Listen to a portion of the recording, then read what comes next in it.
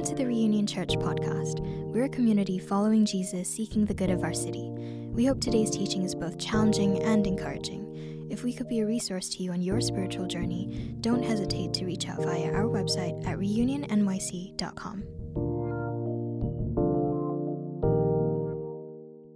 We're going to go into a time where I read today's teaching text, and we're going to try it a little differently today. So I ask that if you are able, that you would stand with me in the receiving of the teaching text. This is the Word of God.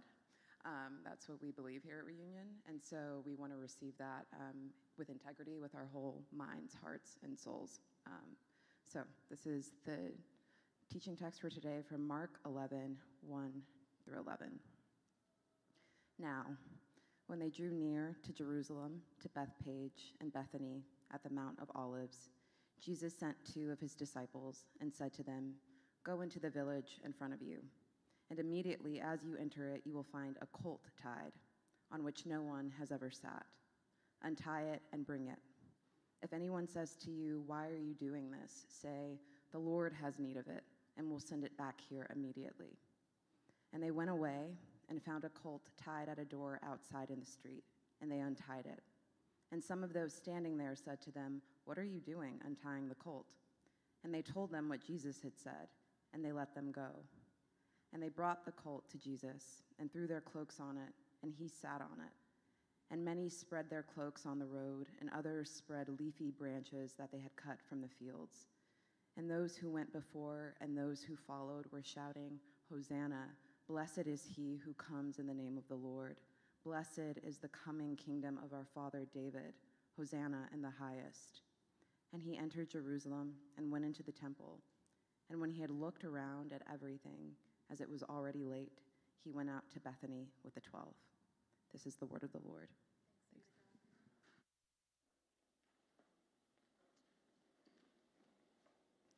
All right, so I can explain myself a little bit. We did have like a will signing at our winter dinner party. This is not a joke. They made the joke, but it's real. My wife is very organized and was like, "We have 2 children. What if we die? Who gets our kids?" And so freewill.com, all right? This is my plug. I get nothing from this. And just so you know, Katie and I are fortunate enough to have a car for our kids. But if we both die, Will and Carissa are in the back. Will's wearing the hat. They get our car. And so just so you know, if you want to borrow it, if we die, you can ask them. So, all right, so we are going through Mark's gospel, and really what we're trying to do is we want our minds and our hearts attuned to the person of Jesus. How might the person of Jesus shape us on a personal level, but then shape us as a church? And so when Rachel and Katie are walking through the announcements, what we're actually doing is these are our desires in following Jesus. There's like less announcements and more ways to live out the mission of who we want to be as a church. And so when we go through these passages, we're doing the exact same thing. We're tuning our hearts to serve like Jesus served, right? We're giving generously like Jesus gives. And then the other part of it is that if you're new, what it is that it's a way of hospitality.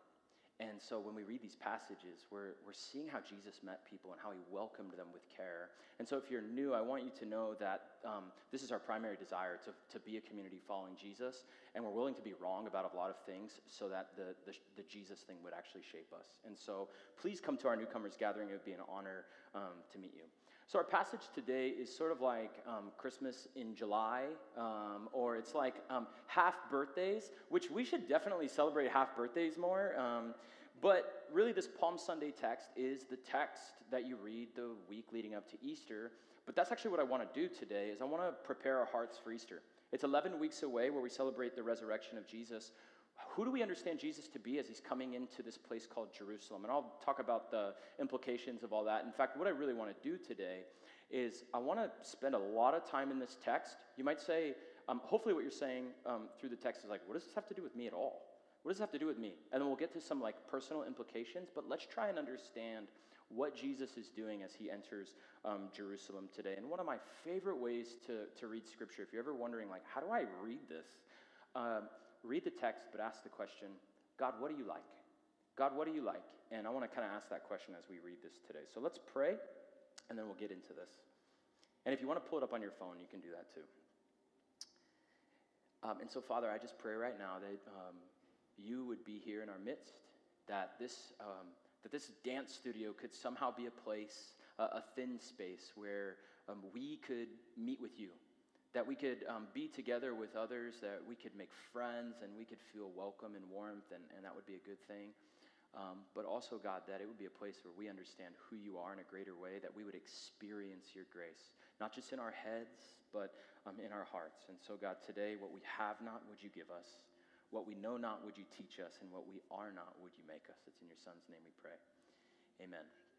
So the text really has a lot of complicated ideas or claims about who Jesus is. And in fact, what you're actually getting is some self-assertions about who Jesus is. But maybe I thought we could begin on who we are talking about when we read this text, and maybe unwind a little bit of what we believe and just start with like common ground. And so let's talk about the historic person of Jesus as like a level playing field. And so if you're like, I'm not sure about Jesus, or like, I don't know, let's start like on a historical base, and then I'll attempt to build on that a little bit.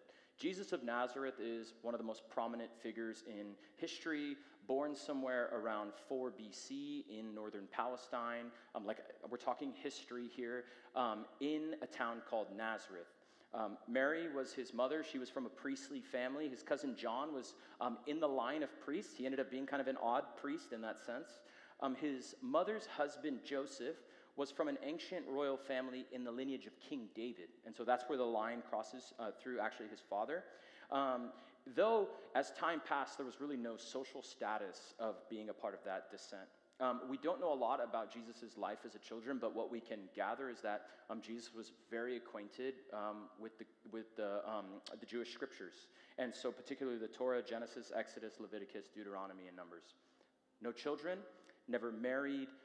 It's likely that he never traveled outside of the Middle East, and it's pretty much universally agreed upon that he worked in his family trade of some sort, of manual labor. And this is whether you believe in his divinity or not really my point. I just want to establish this sort of historical understanding. Jesus rose to prominence in his late 20s, and around age 30 is pretty much everything we know about him crammed into 1 to 3 years max. And then what happens is without getting into the scriptural details, which we'll do today, he's picked up by the authorities in Jerusalem. He has some kind of trial, and then he is executed as like a revolutionary insurgent leader, crucified and named King of the Jews. He died by crucifixion around AD 30. And so if you're just coming from a historical perspective, the question actually that you need to be asking is why?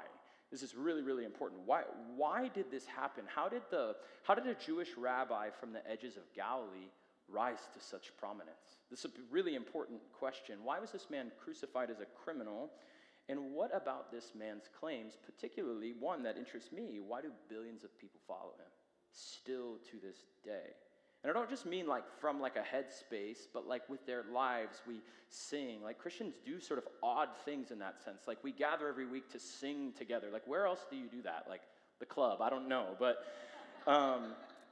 Jesus has impacted our world, right? He's revolutionized the treatment of the poor, the inclusion of women in his time.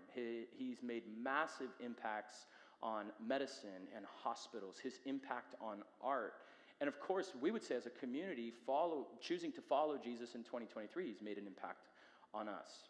And so you take those historical implications about the person of Jesus, and then what you begin to do is you read the Bible and you're like, wow, what if this is actually true? What if the things that he's saying actually are real? And what does that mean about myself? But also, what does it mean for us as a community? Particularly Jesus' claims that I want to focus on today about him being a specific type of king. All right? So here's where verse 1 begins. Now, when they drew near to Jerusalem, to Bethphage and Bethany. So let me just pause here. This in your Bible, if you look at the heading, is called the triumphal entry. Wrong. It should actually be called the triumphal procession, because we're actually still outside of Jerusalem. Just like an odd note, your Bible editors are wrong, I don't know. The Mount of Olives is about 3/4 miles outside of Jerusalem, and so it's like a procession outside the city. Now, when they drew near to Jerusalem, to Bethphage and Bethany at the Mount of Olives, Jesus sends 2 of his disciples and say to them, Go into the village in front of you, and immediately as you enter it, you will find a colt tied on which no one has ever sat. Untie it and bring it. If anyone says to you, 'Why are you doing this?' say, 'The Lord has need of it, and will send it back here immediately.'" I don't know why. All I could think about when I read this week was like, I want to try that with a city bike sometime. Just like walk up like, "God needs this. Like, I'm going to take it from you right now. I'll bring it back." Don't try that. But I say this is like a historic text, right? We're 7 days from the resurrection, Sunday to Sunday. And without some of the historical understandings, what we actually do when we read the text is we strip Jesus of his humanity. Jesus is very human.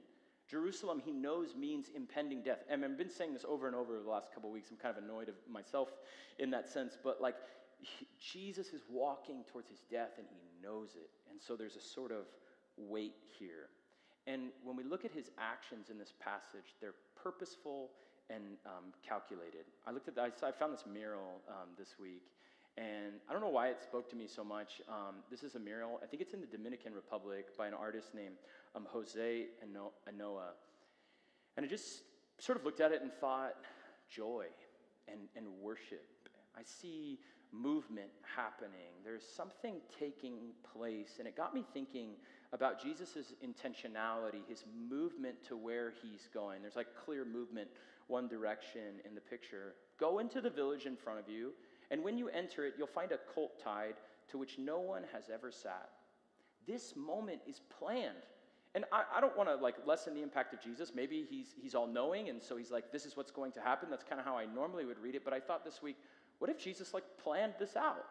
What if he was like, hey, I'm actually going to go set this up, and then I'm going to come back out into the city? I don't think, regardless, it really matters. But he gets the colt, and then verse 7, so fascinating. They brought the colt to Jesus and threw their cloaks on it. I'm assuming that this is the disciples. And then I was just sat with this phrase forever this week. He sat on it. I was like, Jesus is always walking in the Gospels. He's always walking, he's always walking, he's always walking, and then he's eating, right? It's like walking and eating. These are like the tasks of Jesus. And here, he's sitting on it. He's making claims again. I like how the writer is, the writer Mark is almost trying to be dramatic, right? He sat on it. All right, he's moving in, right? It's purposeful and calculated. And look at the crowd, and we'll talk more about this in a minute, but he says, many spread their cloaks on the road, and others spread leafy branches that they had cut from the fields.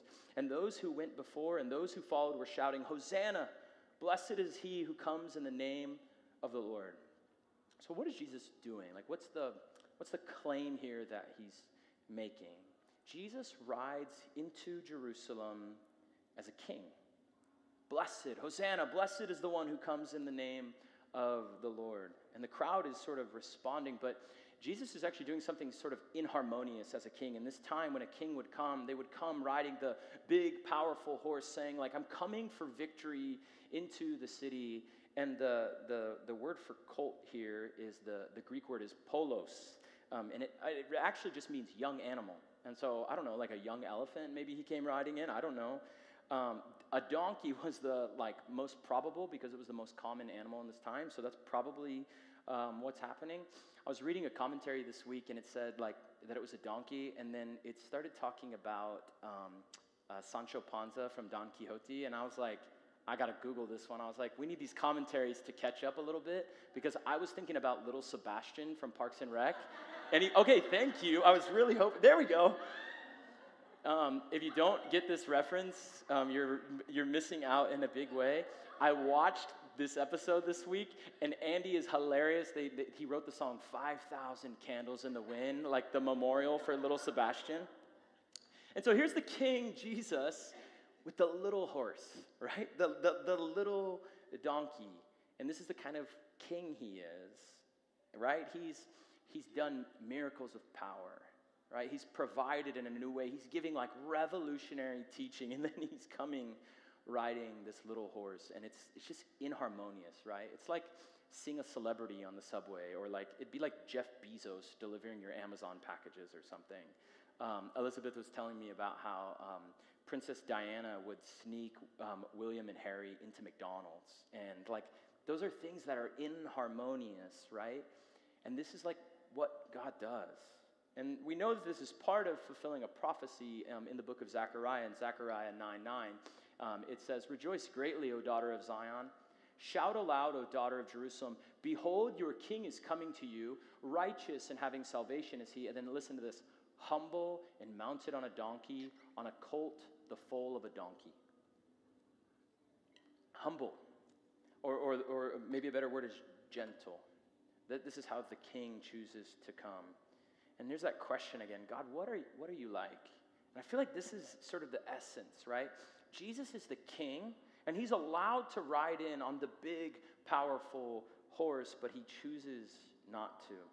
And the thing that's so amazing about Jesus is he takes two qualities that you think could never exist in one person, and he takes both of them on perfectly. Two things that you would say, that is mutually exclusive for these two things to exist, and he brings them together, right? I'm the king, right? I'm coming in majesty, but I'm going to do it meek and mild on a donkey, right? The book of Revelation, in the same passage, I think it's chapter 7, it says that Jesus is the lion and he's the lamb. How can you be both a lion and a lamb? He has power and he has weakness. When we read the Bible, we're learning that Jesus is going to bring justice, but he does it full of grace. We separate those things. He's all sufficient in and of himself, and yet somehow he has utter submission to the Father. How do you have both of those things? He's high, holy, reigning in power, but then somehow he's accessible too. What king do you know? What person do you know with authority and power that has that much accessibility? And this is the brilliance of Jesus. He's the king, but he's an accessible king. And even our passage today, you could really like take the next passage and like clump them together. But Jesus is coming gently. And then next week, what Brandon's going to talk about is how Jesus comes into the temple, starts flipping tables. Now, how does that exist in one person, right? This is the brilliance of Jesus. And I think problems come to us in our spiritual life when we emphasize one to the detriment of the other, right? It's okay to lean one way probably, but in all actuality, we can say, you know what? Grace and justice are actually things that we need to bring together to really understand who God is and what Jesus came to do. And so Jesus' actions are purposeful and calculated, but let's not forget that they're also dangerous. Jesus' actions are also dangerous, and really what the triumphal entry is the beginning of the end of Jesus' life. This is him walking in to the end of his life. And then we look at the crowds here in verse 7. The first part is the disciples. They brought the colt to Jesus, threw their cloaks on it, and he sat on it. And many spread their cloaks on the road, and others spread leafy branches that they had cut from the fields. And those who went before and those who followed were shouting, "Hosanna! Blessed is he who comes in the name of the Lord. Blessed is the coming kingdom of our father David. Hosanna in the highest."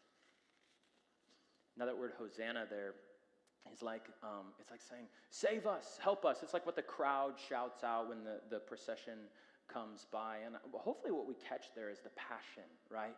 There's excitement, there's hope about what this king is going to do. But I think if we're not careful, we'd miss that there's actually a bit of confusion here too. Now, I've been trying to reference this over the last few weeks a little bit, but I think this is a good time to give us some greater insight into both what the disciples and the crowds misunderstand about the person of Jesus. Right? Jesus is on the outside of Jerusalem. They're coming in. Hosanna, blessed is he who comes in the name of the Lord. We're going to read in a few chapters later. What is the crowd saying then? Crucify him. Crucify him, right? And I think what the author actually is trying to get you to do as you read further is that the crowds are there, but then the crowds disappear. And then the disciples disappear. And then Jesus' closest, the circle of three disappear. And Jesus actually has less and less people as time goes on in the Gospels. It's a pretty lonely place. And it's hard for us to grasp what's happening here. One, because we don't live in the first century and we don't live in a monarchy. But two, because we're not nationalistic Jews. And what I mean by that is they're shouting, Hosanna, save us, help us. They're not necessarily thinking, save us, help us in like the personal sense. They're actually thinking about national restoration. They're thinking about political revolution. What they're actually thinking is, it's time for us to get ours, right? We're going to have the Roman authorities overturned. The temple is going to be the place of power. And if Jesus, in one sense, if you think about it this way, if Jesus said, yes, I'll do that, his crowd would have got a lot bigger, right? And maybe he wouldn't have been crucified, or maybe he'd been crucified for a different reason. But they're thinking to themselves, we hate the Romans. I don't want to live in subjugation to the Romans. We need a political champion. Hosanna, save us. Is it passionate? Yes. Is it anticipating? Yes. But is it confused? I think that it's confused. They're hoping that Jesus will do for them what he never promised to do. What's the point for us today? Jesus, the King, won't be used as a tool or a pawn for a political agenda, right? And so we should be historically attuned in this way. So we're understanding, all right, there's like complex political history happening in the first century. That's all fine and good.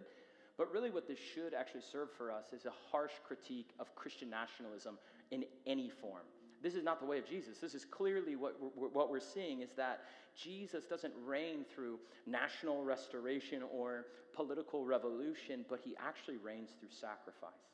He actually reigns through obedience to the Father as a sinless and suffering servant. This is his way. His way is simply different, right? You could send that soundbite to your uncle, okay? So, this is, I send it to my dad, all right? I got you. So here's what Jesus is doing in the triumphal entry. He's saying this is the beginning of the end. This is the process I walk. This is the way in which I do it. What does that mean for us? Like, what are the implications for us as a community? And I just want to say, I want to say three things here, because our hearts are prone. I'll say it this way. My heart is prone to leaning on Jesus as a Savior, but not looking to him as a Lord. I don't want a Lord. I got a Lord. I can do that myself, right? And so this is the difference. I want to bring these two words into congruence and just give us like three takeaways today. And so the first is this, is that we need to desire the kingdom and the king. Desire the kingdom and the king. And so Jesus, when he comes, he's inaugurating the kingdom. In our meeting this morning, we read Psalm 24. The earth is the Lord's and the fullness thereof, the world and those who dwell within. Who is this King of glory, the Lord strong and mighty, the Lord mighty in battle? So what's Jesus doing? He's becoming the fulfillment of what's taken place. And then in the text, if you follow it, he's going to be called king. But it's going to be in a mocking fashion, King of the Jews. And then this is where we started in Mark chapter 1, probably second, third most important verse in all of Mark. Now after John was arrested, Jesus came into Galilee proclaiming the gospel of God and saying, the time is fulfilled, the kingdom of God is at hand, repent and believe in the gospel. And so the time is fulfilled. Time here is the Greek word kairos. It doesn't mean a moment in time. It means an aha moment. Jesus is saying, this is my time to break through. Where I am, the kingdom of God is. I'm bringing in the kingdom of God. My presence is. Dallas Willard says that the kingdom of God is the range of his effective will. So what is the kingdom of God? Is it like this tangible place? Is it this thing? The kingdom of God is where Jesus is king. It's where what God wants done, God gets done. That's where the kingdom of God. So the church is not the kingdom of God, but the church can bring out the aspects of the kingdom of God. It's sort of like, you think of a sunny day and the rays of sun poking through the trees, right? You stand in the shade of the tree, but a little bit of light pokes through. That's what the kingdom of God is like. It's here, but it's not yet. And we're just seeing glimpses of it. And Jesus is saying, I'm bringing it. But then I love this second half of this verse because he's giving us some instructions. Repent and believe in the gospel, this idea of this good news. Repentance is the Greek word is metanoia. It means to go a new direction. So it's I'm going this way with my life, and whatever happens, good, bad, I'm realizing that I need to do something different, and I 180 degrees do a turn. I'm going a different way. And so repentance in our lives can actually become like a really practical thing. It means to turn away from the things that are detrimental to our lives. Some of you in this room know all too well, life has pits, and there are moments in life when we actually have to turn around and go a new direction. But the cool thing is that one, yes, there's action in this for us, but then there's this word belief. We just sang the song, lean back into your loving arms.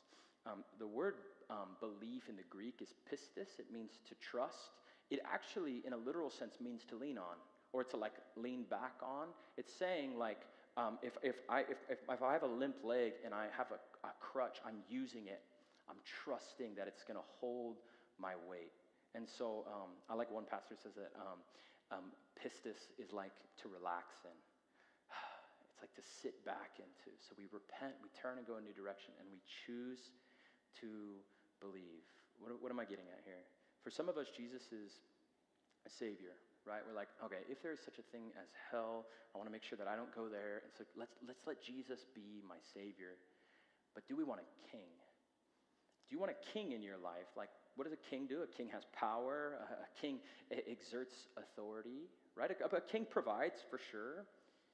But I think that we have in us a sense of right and this sense of justice, right? We long for justice, not just in our own lives, but in the world. We want the world to be at peace. And so I don't know about you, but I woke up this morning, I checked the news, and I'm like, another horrific shooting.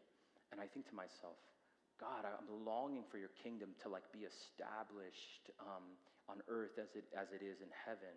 And so there's sort of this universal longing for, maybe it's not exactly the kingdom, but it's the elements of the kingdom, right? We want to eradicate shootings and homelessness like Don't Walk By, and racism and human trafficking and hunger and abuse in any form and war. And so there's this deep longing in our soul that we could exist as a people with no war or violence or evil, right? But the problem is we want the kingdom, but it's often that we don't want the king, right? And maybe you'd say, well, actually, I think in a lot of ways that describes some of people in my family or my friends. Because the truth is we want the rights, and we still want the freedoms. We want to do what we want to do, right? And we're skeptical, like in a good way sometimes, but we don't want other people to force their views on us, right? Because we're in command of the world. We're in command. No one can judge me. I just judge myself, right? We want the kingdom without the king. I was thinking about this week. I thought we're so naturally bent towards ourselves. I'm so selfish. I want the comfort. I read the Bible and I want the sonship, right? I want the benefits. I want the forgiveness. But then there's a real challenge here. Do you want the Savior and the Lord, or no, right? And you ask why. Maybe you'd say, well, I'm just self-centered. I think it's bigger than that. I think that often what it is that we have a low view of God and we have a really high view of ourselves. And I think this passage could really, really humble us. We look at the passage, what is Jesus doing? He's a different kind of king, but he's still a king. Do you want the Lord part of things? The Greek word for Lord is kyrios. It's a person exercising rights over another people. That's hard, right? Yes, I want your salvation. I don't know about your lordship, though. You don't get to do that with Jesus. Jesus says, I'm both Savior and I'm Lord. And the brilliant thing about Jesus is that he can do both. He can be both of those things. He can be justice and grace. And so let me just push a little bit here before I move on.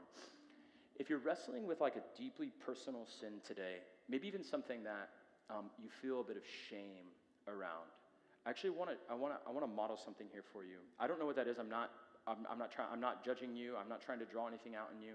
What I'm trying to say is, generally when you take that thing in your life, you say, Jesus, help me, save me. But let me just bring that thing, whatever it is, to the other side. What about obedience? What about bringing that thing to like a holy and good God who's still going to love you? That's not the point, but to understand that God is both of these things simultaneously. He's so good, he will forgive you because he's a Savior, but he's also a Lord that asks something specific of us, which is holiness. Okay? Will we bring these things to God knowing that he is good, that he's not going to shame us, but that he does have expectations for us?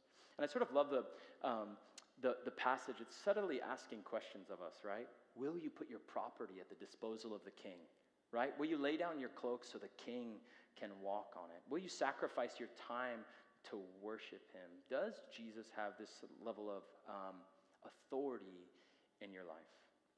All right, the next one. Learning to pray. So the first one is desiring the kingdom and the king. Second one is learning to pray to Father and to King. All week I was looking at this and I just kept thinking, what about the Lord's Prayer? right? The Lord's Prayer says, Jesus is teaching his disciples how to pray, and it's, "Our Father in heaven, hallowed be your name. Your kingdom come, your will be done on earth as it is in heaven. Give us today our daily breads, and forgive us our debts as we forgive our debtors. And lead us not into temptation, but deliver us from evil." And I saw these two words, and I was like, that's it. What do we get to do? We get to pray to God as a father, right? What does a father do? It's deeply personal. A father listens and loves unconditionally, right? And so we come to the Father who's allowing us to access him in this way. And then we're sort of juxtaposed here. Hallowed be your name. Your kingdom come, your will be done. Maybe you've heard this before. No one should wake the king, right? If a toddler needs water in the middle of the night or needs to go to the bathroom, the toddler does not wake the king, right? But what toddler gets to wake the king? The king's children, right? And we get that kind of access that Jesus is praying, modeling that we talk to God as a father, but then we come to a God that actually has power as well as a king. So I was praying this week, and I was listening to some music. It's by this this band. It's like these two guys. It's called Balmoria. And does anybody know this? Okay, it's just me. Look it up.